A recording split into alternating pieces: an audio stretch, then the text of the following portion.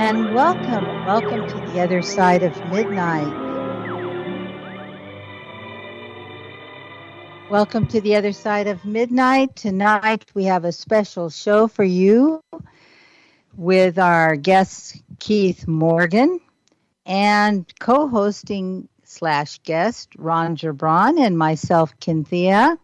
We're standing instead here in Richard's captain's chair. He still is struggling with internet. There have been heavy rains, and every effort to repair the internet has been disastrous because the water with the sands, it's like quicksand. They put the poles up and they come down.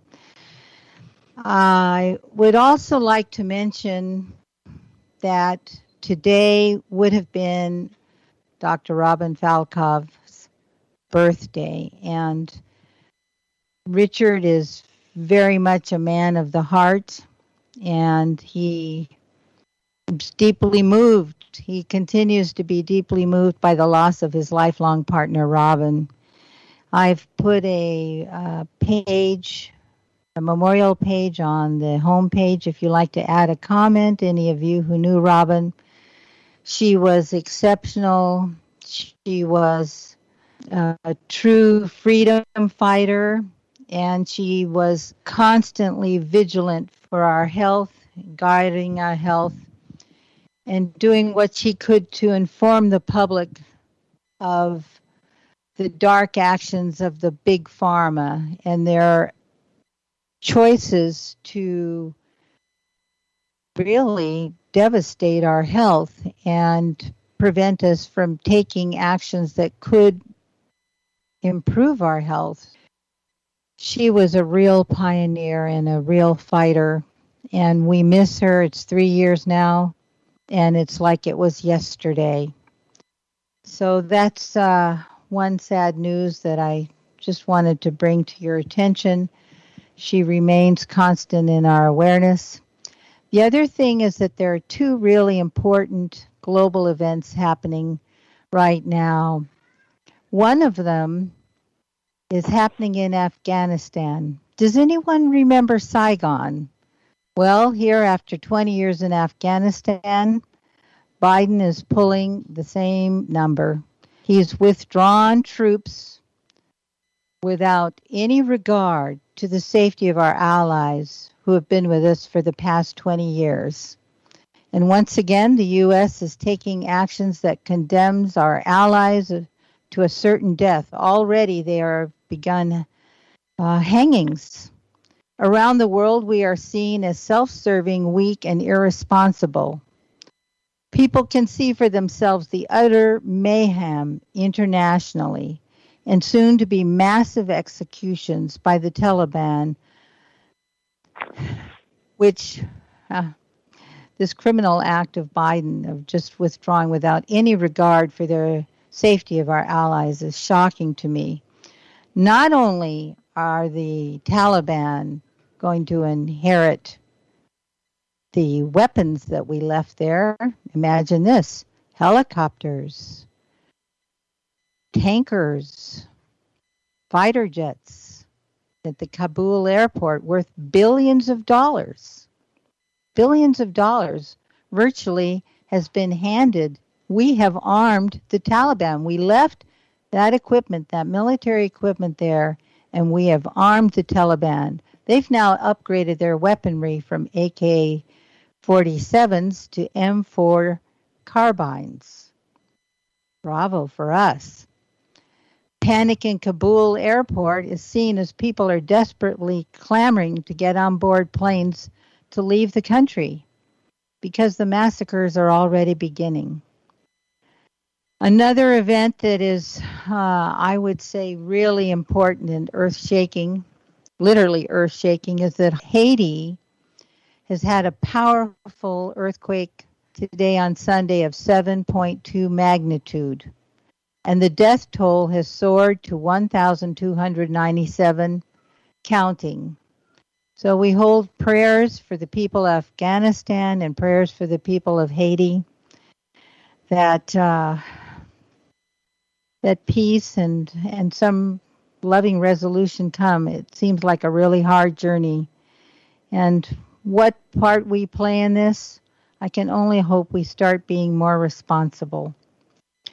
So tonight our show is called A Terrestrial Connection. A Terrestrial Connection. You can find it by going to theothersideofmidnight.com. And there's a banner, or you can type in A Terrestrial Connection. Our guests tonight, as I mentioned, are Keith Morgan and Ron Gerbron.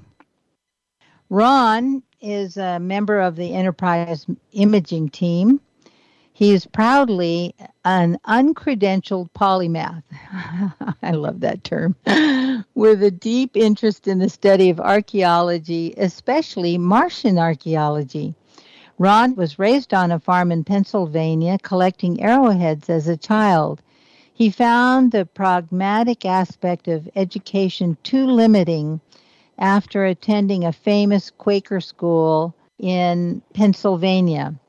Ahead of his studies and his time, he attempted to comfort himself into attending college before he gave up on academia and left to travel overseas.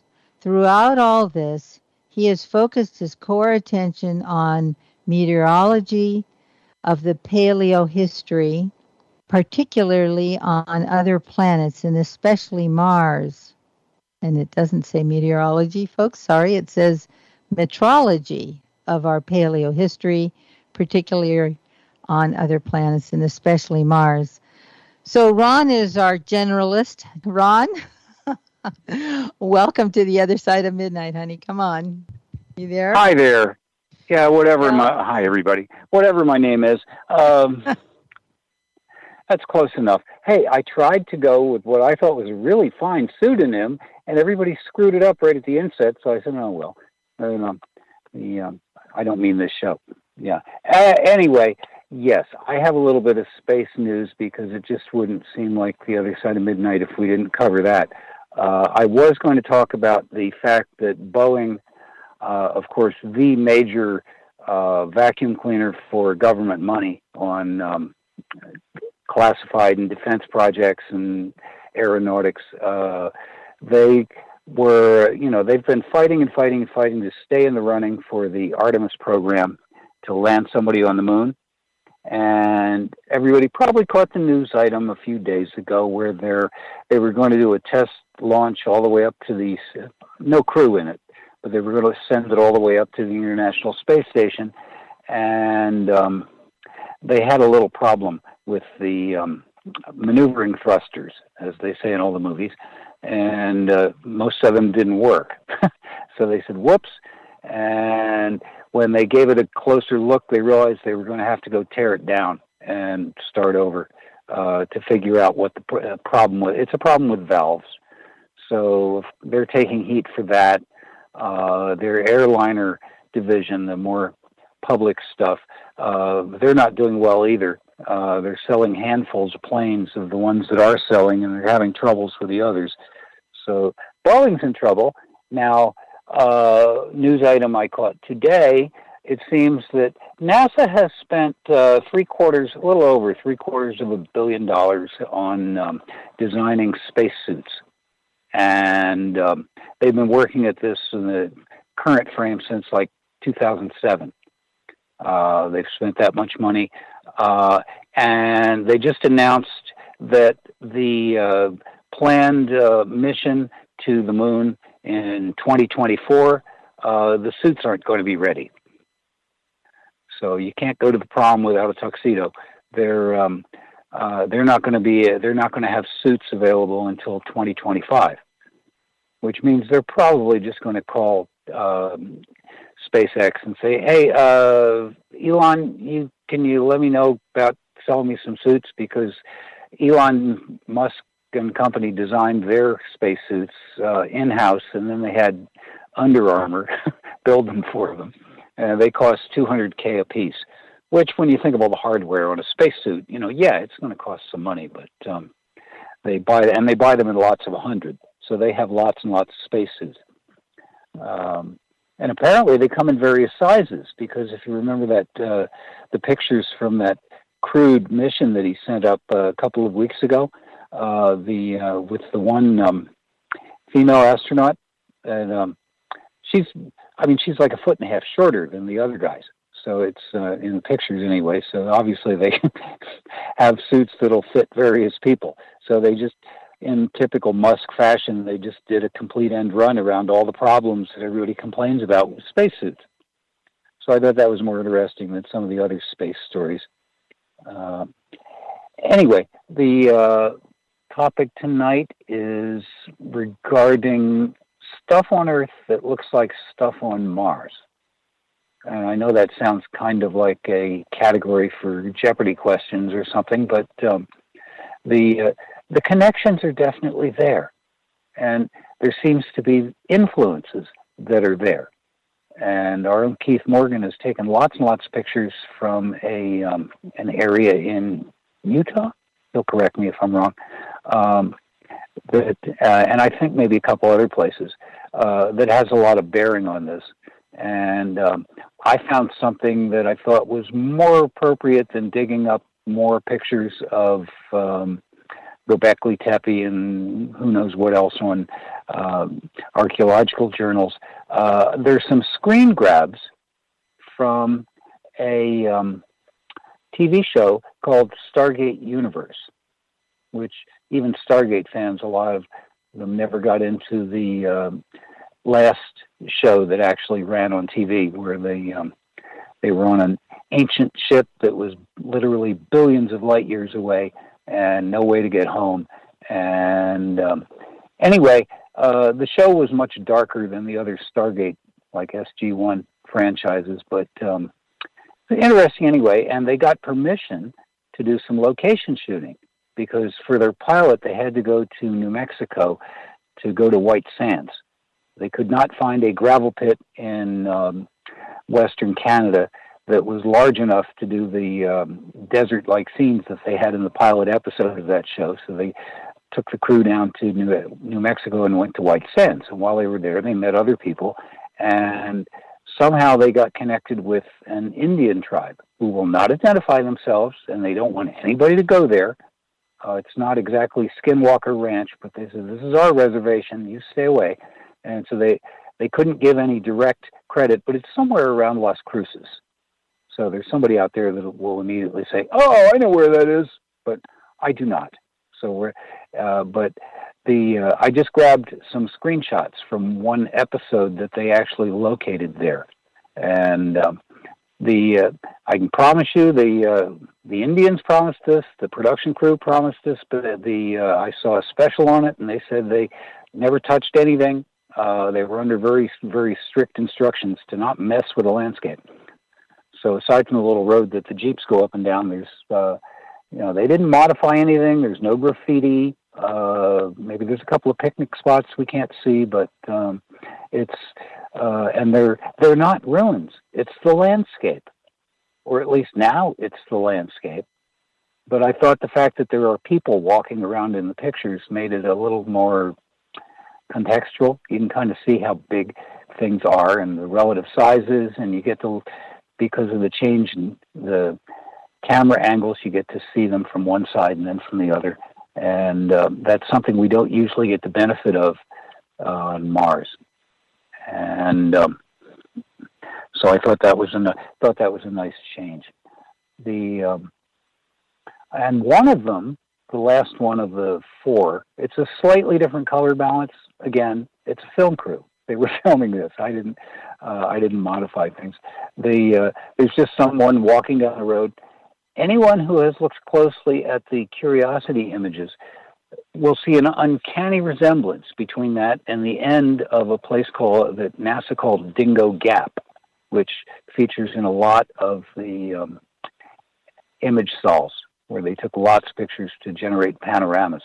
And I'll bet there's somebody out there that says, wow, that looks just like that such and such. I was going to put up frames and things, but I didn't want to confuse the issue, because I'm not saying that NASA filmed the Curiosity mission on an Indian reservation, even though that's certainly not the wildest thing I've heard.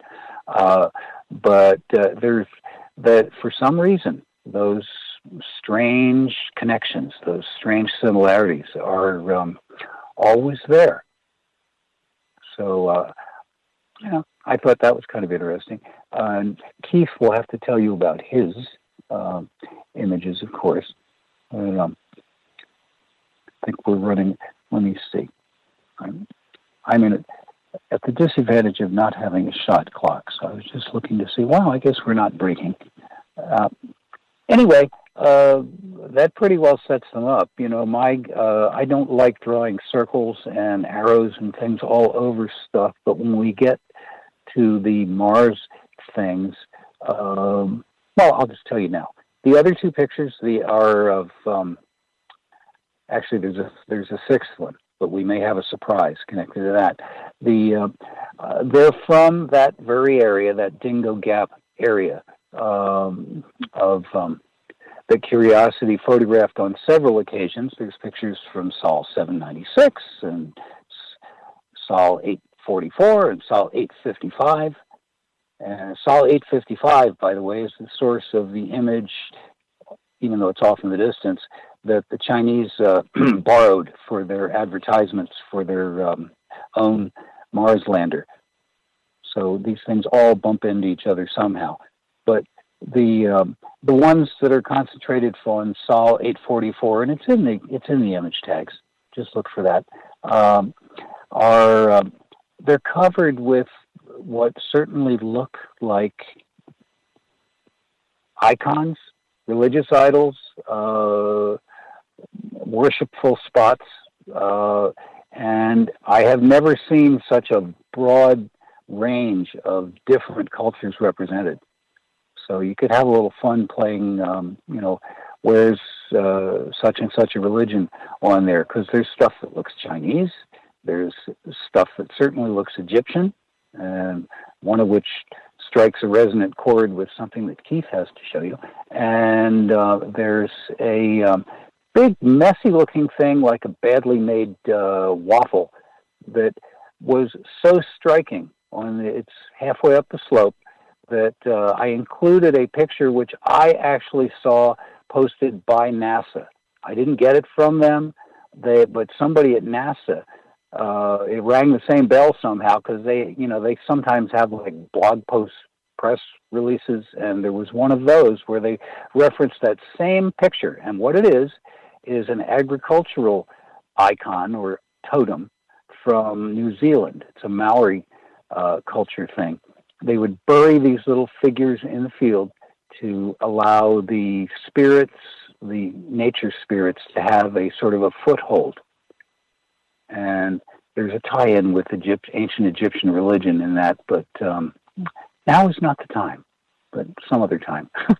I run down rabbit holes on anthropology stuff sometimes, so I won't bother you with that. But that's what that gnarly-looking figure looks like, and I'm still struck after a few years of staring at it by the incredible similarity between those two.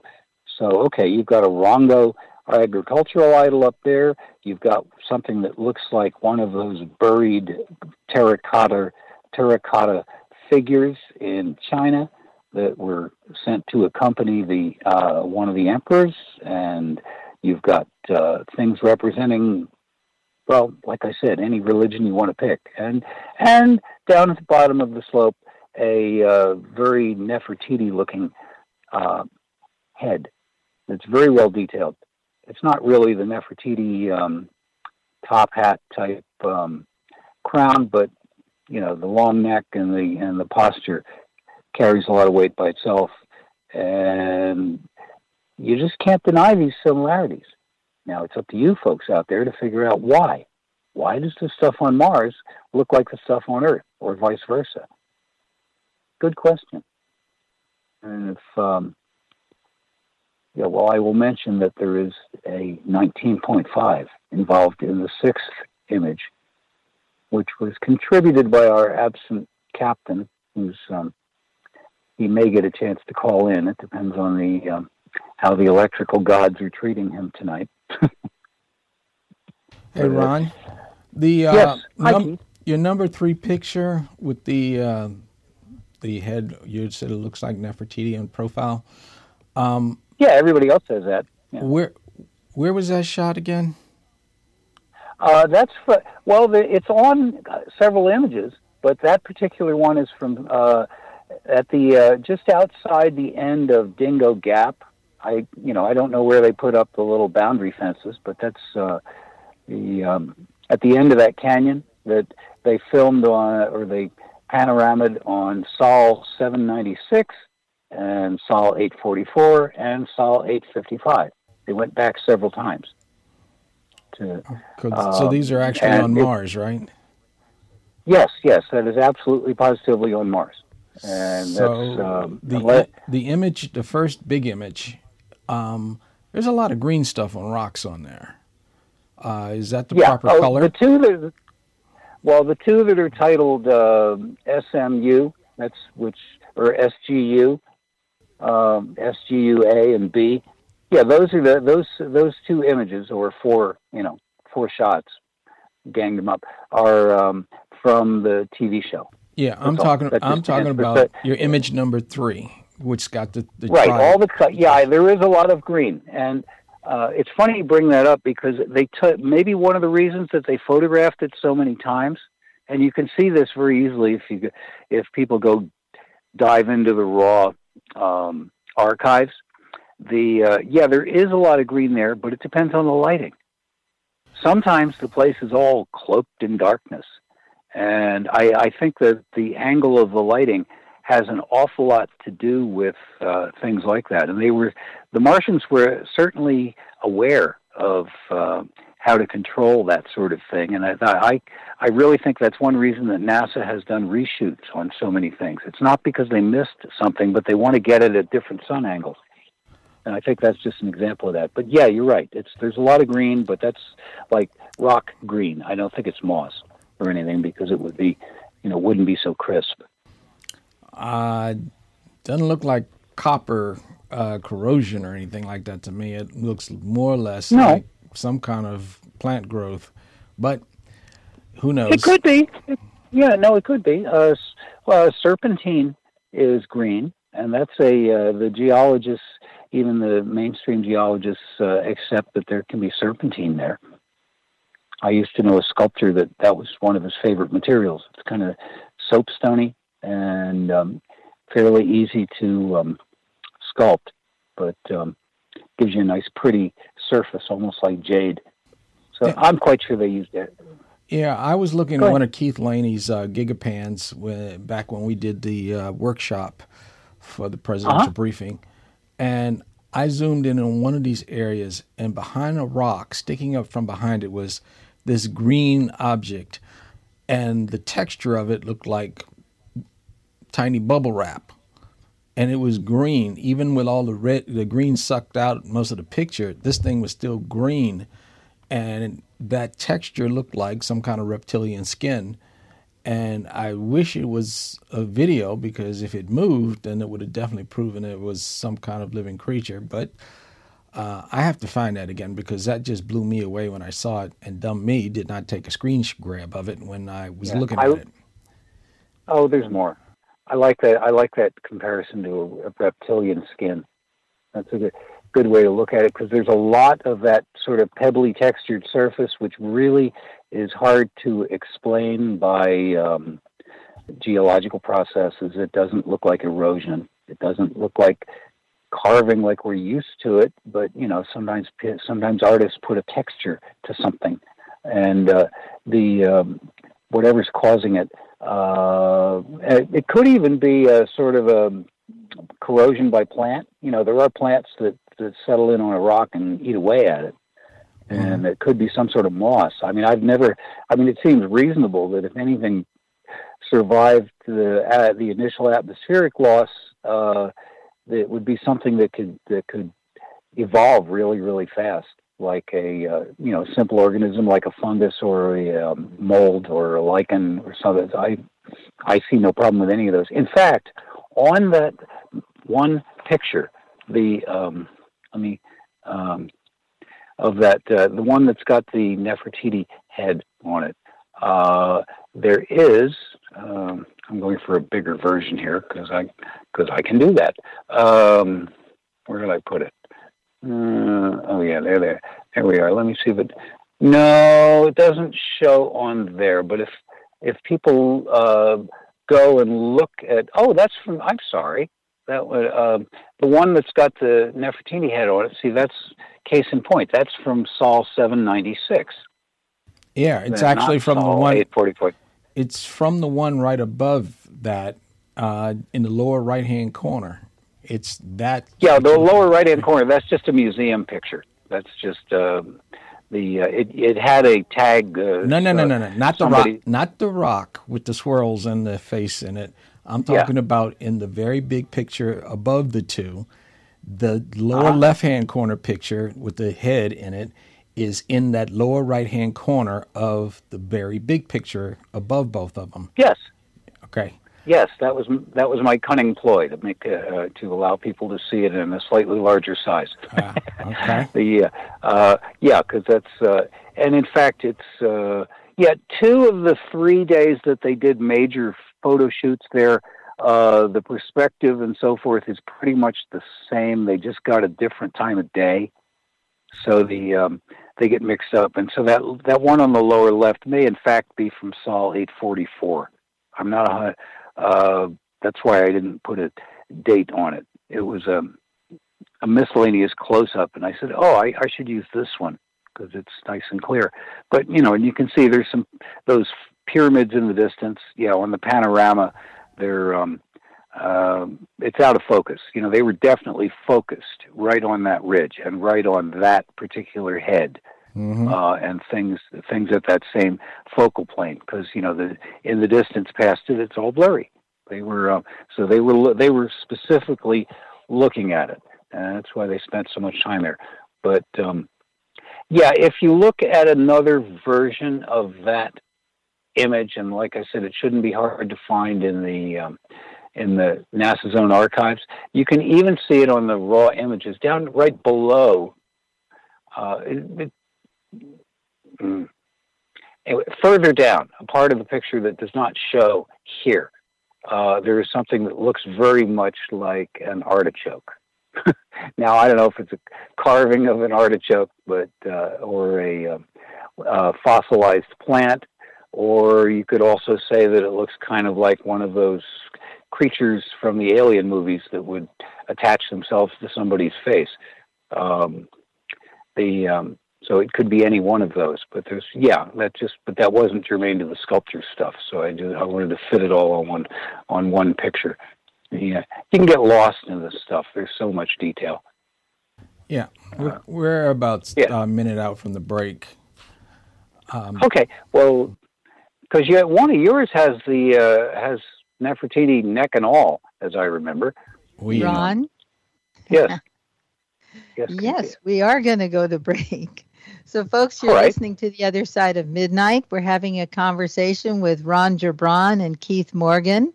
The show is called A Terrestrial Connection, and we shall return. Thanks for listening to this exciting first hour. Now, the second and third hour of the show is available to Club 19.5 members only. Please support the show by subscribing to Club 19.5 and join our very interesting community. To do that, please visit the website, theothersideofmidnight.com, and click on the Join Club 19.5 link in the left-hand column. As a Club 19.5 member, you'll gain access to the rest of this show and all previous 350-plus shows that we have done. Now, recent Club 19.5 member archive recordings have the commercials removed, and the sound quality has been enhanced. You'll also receive a dedicated private podcast feed that contains these enhanced show recordings. And you'll be able to download the MP3 files directly from the archive if you prefer. As a Club 19.5 member, you'll also be the first to preview our new videos and reports. We'll be adding exclusive new features to Club 19.5 as we go forward, and boy, have we got some amazing things to tell you about in the coming weeks. So please support the show and don't miss all the exciting new things we have planned. I want to thank all our Club 19.5 members because without your guys' support, this show would not be on the air. Please help us continue growing the show by subscribing to Club 19.5 today. And when I say we really need you, we really need you. Over and out.